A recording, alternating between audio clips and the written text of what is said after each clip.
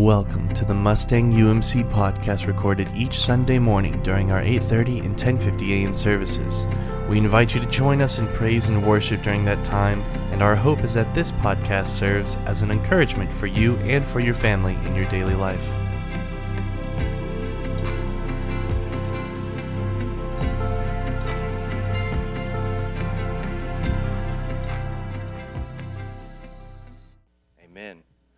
We ask you to remain standing as you are able for the reading of God's Word. We are people who are shaped and formed by God's Word. And so the scripture today comes from 2 Corinthians chapter 9, verses 6 through 15. Let's give our attention to the reading of God's holy Word. The point is this: whoever sows sparingly will also reap sparingly, and whoever sows bountifully will also reap bountifully. Each one must give as he has decided in his heart, not reluctantly or under compulsion, for God loves a cheerful giver. And God is able to make all grace abound to you, so that having all sufficiency in all things at all times, you may abound in every good work. As it is written, He has distributed freely, He has given to the poor, His righteousness endures forever. He who supplies seed to the sower and bread for food will supply and multiply your seed for sowing and increase the harvest of your righteousness. You will be enriched in every way, to be generous in every way, which through us will produce thanksgiving to God. For the ministry of this service is not only supplying the needs of the saints, but it's also overflowing in many thanksgiving to God. By their approval of this service, they will glorify God because of your submission that comes from your confession of the gospel of Christ and the generosity of your contribution for them and for all others, while they long for you and pray for you because of the surpassing grace of God upon you. Thanks be to God for his inexpressible gift. This is the word of God for the people of God.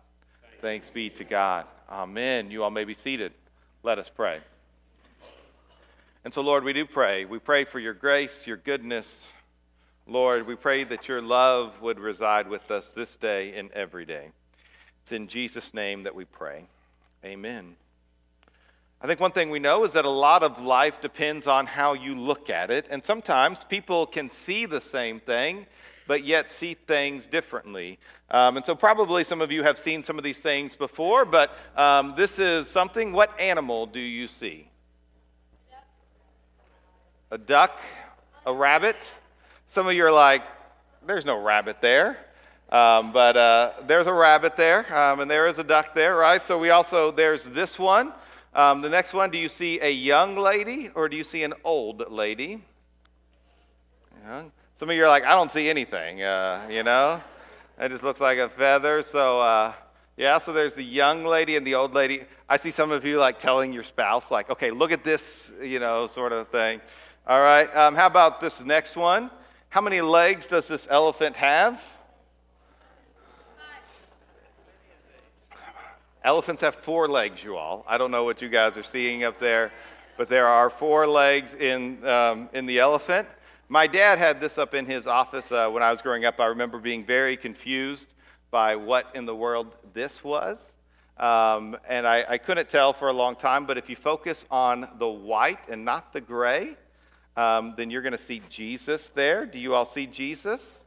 Oh, yeah. So you're like, man, I'm in church. I should have known the answer was Jesus, right? All right, my favorite one, I came across this one here recently. What do you see here? Good. Do you see evil? If you saw evil, I don't know what it says about you, all right? But, there's good and evil depending on what you look at, right? We live in a world that sees things from different perspectives, and how you view the world, your worldview really shapes sort of how you live. And as we're talking about resources and we're talking about being generous, it actually starts with this idea and our perspective of how we see the world. And so you're either going to kind of fall in one of two camps, and I think sometimes we may oscillate in between. You either see the world as a world of scarcity in which there are limited resources for limited people, and so what happens with scarcity, or you see a world of abundance in which there is plenty for everybody, and there is more than enough. And what happens is, based on how we see the world, depends on how we live our lives. And so if you know me, you know that I love my cycles in which the way that one thing affects another thing. And so if we follow this cycle of scarcity, this is what we see with the world. All right, is that if we see that there is a scarce number of resources, all right, then what happens is we live our life as a manner of comparison. All right, and so it could be that our children are going to go and they're going to open their fruit snacks, and some are going to have 11 and others are going to have 12. And the people who are going to have 11, they're going to say, I don't have as many as the next person. We do this, right?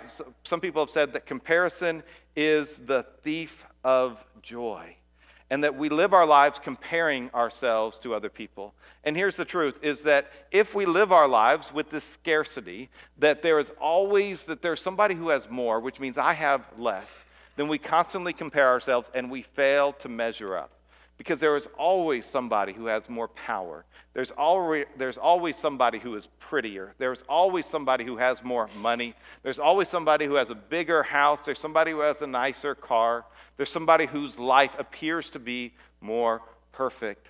And so if we live our lives scarcity, then we begin finding ourselves comparing everything to another. Now what happens is, if we live our lives on comparison, is that comparison produces bitterness. Because what happens is that we begin to live in a world in which there are the haves and the have-nots, and somehow we always find ourselves as being a have-not.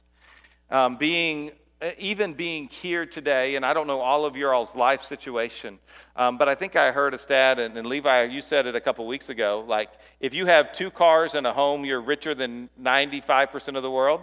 You're in the top 5%. Many of us may not think of ourselves as the top 5%ers, but if we compared ourselves to the world, we would say, wow, aren't we beneficial? But instead of comparing ourselves to the whole world, what happens is we compare ourselves to the Joneses, who have more. And we think, well, they don't deserve all that. They don't deserve to be that happy. They don't deserve that raise. They don't deserve that job. Look at all the work that I've put in. And we live lives of bitterness. And what happens with bitterness is that bitterness produces stinginess. And so what happens is that we want whatever is ours and we keep it for ourselves because we need to take as much as we can. And so we become stingy people. Now, this is not just something that happens with adults, but it's something that we can see in children. I have 2 kids, and one of the things that happens sometimes in our house, it doesn't happen as much as it used to, is that one of them will be playing over here, the other will be playing over here, and they'll grab their brother's toy, right? Now, the brother wasn't playing with the toy, all right? But as soon as the other brother gets it, right, that's my toy, they'll say, right? I was about to play with that, or some story in that way. And so they want it back because, again, in a world of scarcity, mine matters a great deal. And so what happens is that we live in a world where a lot of people view a world of scarcity. And so they compare themselves, they see they're not keeping up, and so they become bitter because they feel like they deserve more, they're entitled to more. And so whatever they can get, they're going to hold on to and they're going to hoard. It's mine. And so stinginess actually produces this cycle of scarcity because when we look out into the world, we see that there are scarce resources because people have them hidden away. And so what we've taught the world to know is that if you have something, you hold it and you keep it away from other people. And so people look out and they say, oh, there must not be as much in the world. There are scarce resources that are out there. I remember one time I heard a pastor talking about a conversation he had with people. There are sometimes we have questions for God and things that we don't always understand. And so this person had this kind of crisis question of faith. Is if God was good and loving, why would there be starving children in the world? And I think this is a reasonable question, and maybe you all have had that question as well, is how could a good and loving God make a world in which people are starving? But I love the question the pastor asked back.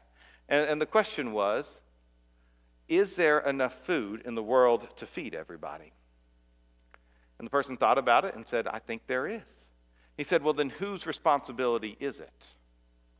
And so it's up to us to take the resources that God has given us, if it's something as simple as food to feed the world, and we have the capability of feeding everybody.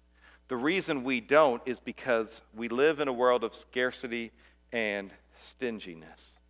But if you live in a world and you see a world of abundance, you see the world very differently, and it creates a very different kind of cycle.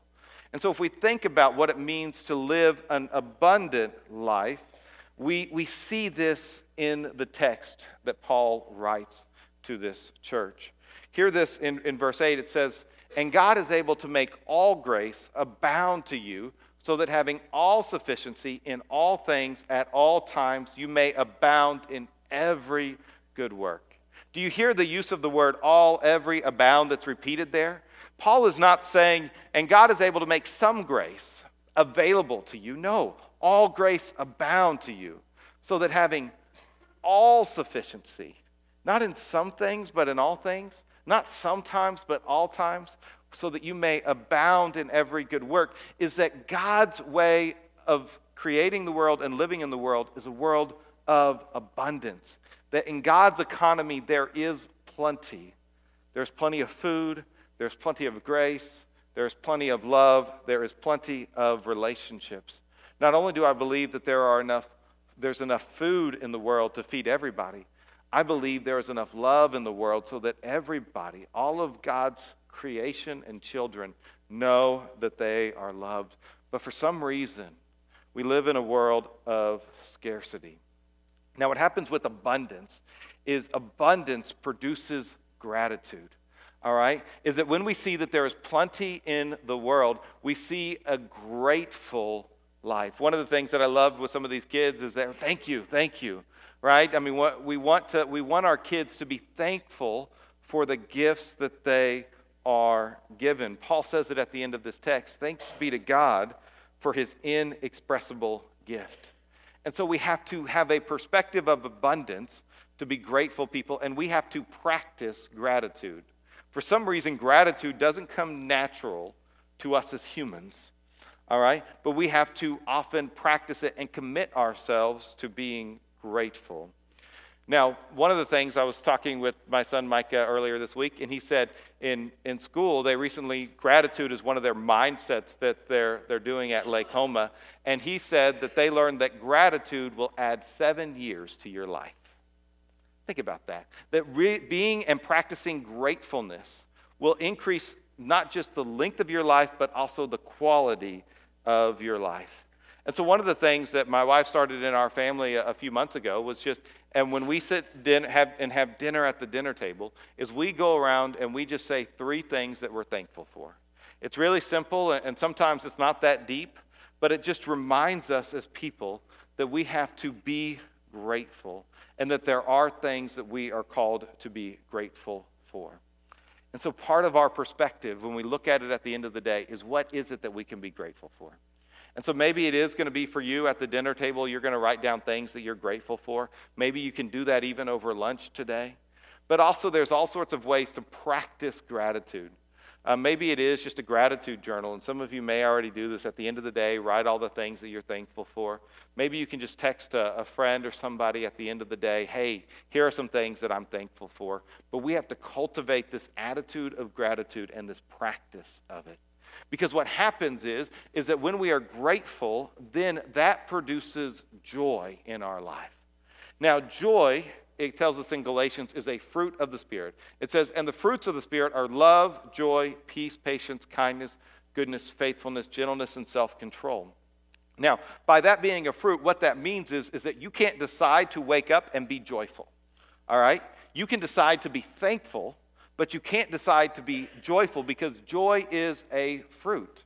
And if you don't believe me, then wake up and try to be patient one day, all right? It doesn't really work out that well, all right? I'm going to be so patient today. That lasts 5 minutes. But if we can have an attitude of gratefulness, then that produces joy. I love this quote. It says, it's not joy that makes us grateful. It's gratitude that makes us joyful. And so this is the proper order of things. I want to be marked by joy in my life, but that means I have to practice gratitude. Brene Brown, who sort of researches empathy and all sorts of other things, she says in her 12 years of research and over 11,000 pieces of data, she said she did not interview one person who described themselves as joyful who also did not actively practice gratitude. And so if you want to be a joy-filled person, gratitude starts it. And that is all with having the right perspective. Because out of joy then flows generosity. Generosity I don't think is something you can just muster up, but I think it's something that has to flow through us. I mean, this is what Paul wrote in this text. He says, the point is this: whoever sows sparingly will also reap sparingly.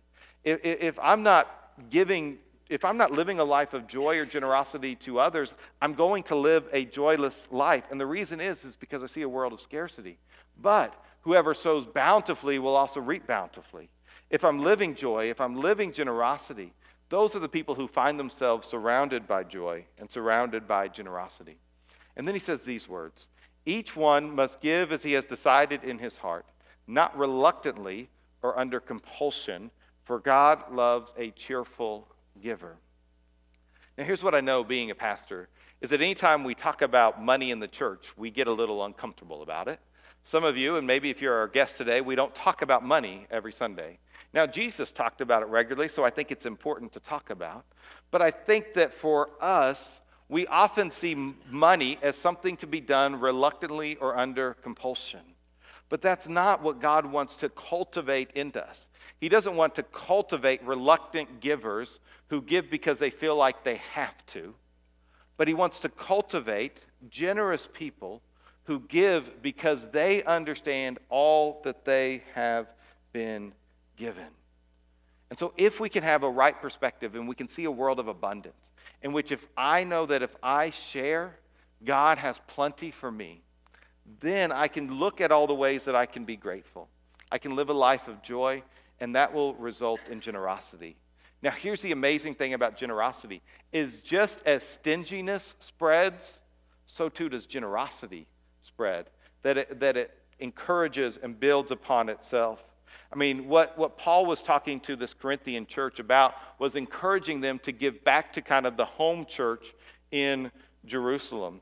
And in verse 11, he says, you will be enriched in every way, to be generous in every way, which through us will produce thanksgiving to God. Is that when we are generous people, that causes other people to be grateful people, because they see that there are great and wonderful people that are out there. Earlier this week, I saw this video that was going around. Of course, Halloween was just a couple weeks ago, and there was this video of a little girl. She went to it was one of those porch cams, and this family had left out a bowl because they weren't going to be there for trick or treat, and so this little girl, she went there and she noticed the bowl was empty. And so what happened is this little girl, and she took candy from her own bag and she put it into the bowl so that the kids behind her could come and get candy. And you see that and you're just reminded, if a little kid can get it, why can't I? If a little kid can't take the gifts that she's been given and share it with random strangers she doesn't know, why is it that I have a hard time even giving to people I know and love? And it was a reminder of the way that generosity is contagious. But this is also something that I've seen in this church family, is the way that generosity in this place is contagious. I think about our own trunk or treat and just the thousands and thousands and thousands of pieces of candy that you all gave in order for us to just share that generosity. The way that you all came and you built things and you designed things so that kids could experience joy. I think about earlier this summer during Vacation Bible School, we wanted to do this fundraiser for the shoe that grows. I think our goal was to raise $1,000. And if the kids raised $1,000, then I would kiss a goat and I would eat broccoli. If you made broccoli for the potluck, I will not eat it, okay? But the kids, if you raise $1,000 for the shoe that grows on Vacation Bible School, apparently I will. And so not only did we raise $1,000, but when you all heard about the need, we as a church raised, I think, over $5,000 for the shoe that grows, because this generosity is contagious. that when people do it, I see it in the way in which I know that there's ladies in our church who are making hats, and those hats are given to children's hospitals and to schools so they'll have something warm for the summer. I see it in the way that you all volunteer at Route 56 and with our youth program and our children's ministry. You give generously of your time. There are so many ways in which I see it amongst us already. And I see it in the way in which some of you have faithfully contributed week after week, month after month, year after year to the general fund of this church so that we can do all those things that are above and beyond. And so I am just impressed with this generosity, and I just want to spur this on. And so what we're going to do in 2020 is that we've decided that 2020 is going to be the year of generosity for Mustang United Methodist Church. And the question that we're going to ask is, how can we be the most generous people in town? What can we do that will just sort of spur generosity, not only in our church, but through our community? A couple weeks ago, we were having a meeting, and we were just talking out various ideas. There's lots of different possibilities. But somebody said, what if we just got a basket of all sorts of things, or got a big old bowl of chili and just took it down to the fire station and just said, here you go. Thank you so much for what you are doing. And here's our gift to you from Mustang United Methodist Church. Or what if we just chose one day in March, and we said on this day, we want everybody to go through the fast food line at McDonald's or Wild Hero or wherever it is in town that you're going to go. And when you do, you're going to pay for the person behind you. And what if we had 100 people do that all across town? And there was just a generosity that spread all throughout there. I don't really know exactly what God's going to do as we do these random acts of generosity. But I believe that as we as a church commit ourselves to being generous, we're going to help other people to experience gratitude for who God is and what God has done. And as they experience gratitude, they'll experience joy, and then that joy will be passed on in the form of generosity. You see, because you and I, we can be generous when we celebrate God's abundance. When we don't look at the world and say there is limited resources, and so I have to hold on to everything that's mine. But whenever we say, I trust God is going to provide, and I can be generous not just with my finances, but with my time, with my talents, with my attention towards other people, how can I be generous in every way? And what a difference that will make. Now, one of the great things is that generosity can be multiplied by community. All right? I can choose to be generous and do some things, but when we as a body of Christ choose to be generous together, then that is multiplied in tremendous ways. If we had all of those kids give some of those, if they all took their gummy snacks, and I think we had like 20 or something there, then we would have a couple packages of gummy snacks to share with you all, right? Like, this is the way it works, is that when we add, God adds his blessing and amazing things happen. And so that's really what we're going to do here at the end of our service, is we're going to invite you to join in this generosity that is multiplied by community, that we believe that together we can do more than any individual can do by themselves. And so one of the things that I wonder is, what does that look like in our church for 2020? If we got serious about being generous in all aspects, including our regular commitment to the church. The average person in church gives about 2.5% of their income to the church.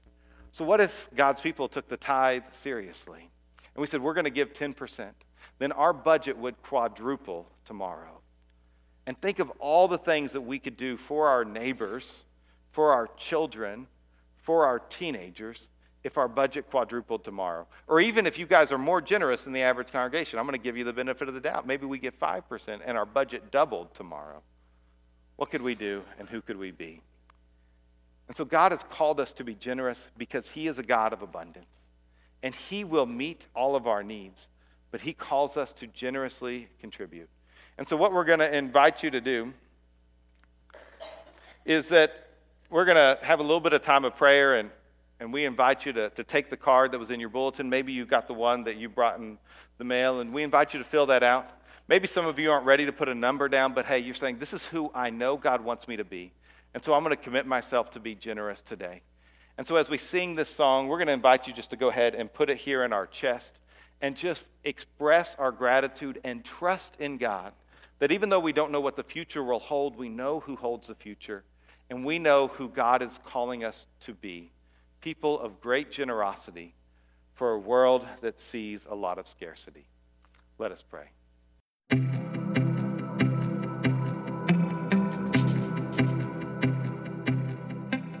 Thank you for listening to the Mustang UMC podcast. Once again, our services are at 8:30 and 10:50 a.m. every Sunday morning, and we would love to see you there. For more information about the Mustang United Methodist Church, please visit us at mustangumc.org or email us at office@mustangumc.org. That is office@mustangumc.org. We hope you enjoyed.